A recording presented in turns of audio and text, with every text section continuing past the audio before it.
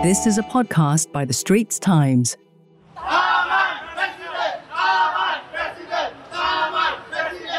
Mr. Tharman Shanmugaratnam is elected Singapore's next president after clinching 70.4% of the votes. His vote share and margin of victory over rivals Mr. Ng Kok Song and Mr. Tan Kin Lian are the largest recorded in a presidential election here. What does Mr. Tharman's landslide victory reveal about voter sentiment? Deputy News Editor Grace Ho gets to the point. Grace, how would you describe Mr. Tharman's win beyond that 70.4% figure?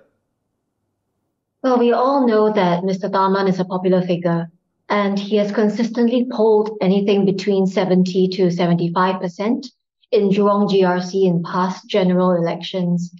But it was never a foregone conclusion that he was going to replicate his past performance, because if we look at the various political scandals that happened in the last few months, most people thought that perhaps his political background and affiliation to the ruling PAP was going to be a liability. But the result really showed that voters looked past the issues that have been plaguing the party, and they focused on Mr. Tharman's credentials. And I don't need to go into his long list of credentials here, but they really did think about who would best represent their country on the world stage. And if I may add, although this is somewhat speculative, but it's worth looking deeper into, is how much Singaporeans, when faced with a new prime minister in waiting, a cabinet with relatively fresh faces that they still need to get comfortable with, Singaporeans may have felt that Mr. Tharman, a well-regarded and known entity, would make a very good backstop in this increasingly difficult environment that we're living in. And meanwhile, the many endorsements that Mr. Tan Kin Lian received from opposition politicians had led many analysts to conclude that voters would see the presidential election as a proxy for the general election. But the results have shown that in spite of all the noise and bluster, Singaporeans reject political partisanship when it comes to the elected presidency.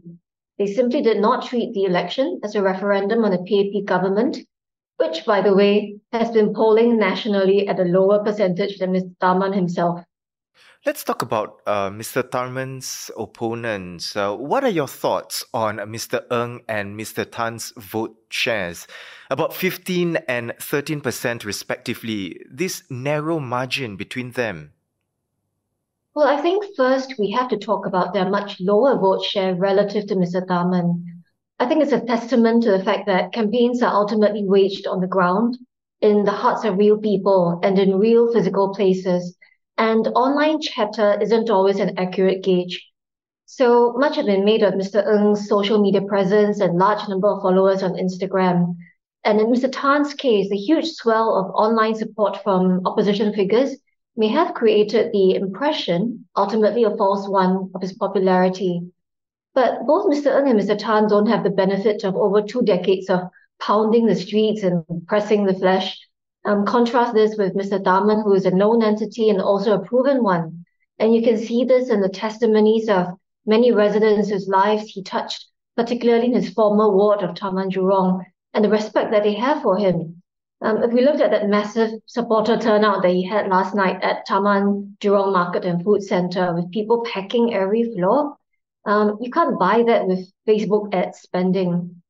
Also, although there's no way to prove this empirically, that Mr. Tan's position on some issues hurt his performance at the polls, especially when they might have been considered by some to be outdated or maybe even prejudiced. For instance, he annoyed some female voters for his objectifying references on Facebook to pretty girls and slim girls. And he also made the wrong headlines for nativist comments, such as saying that Singaporeans prefer the president and the first lady to be blue-blooded Singaporeans from birth. Obviously, Mr. Ng's fiancée and Mr. Tharman's spouse are foreign-born Singaporeans, right? So it was a dig at them. But could it also have raised concerns among Singaporeans who also have foreign-born family members? Not to mention comments on government policies like wanting to impose a payroll tax instead of GST, which really is a bit of an overreach of the president's role.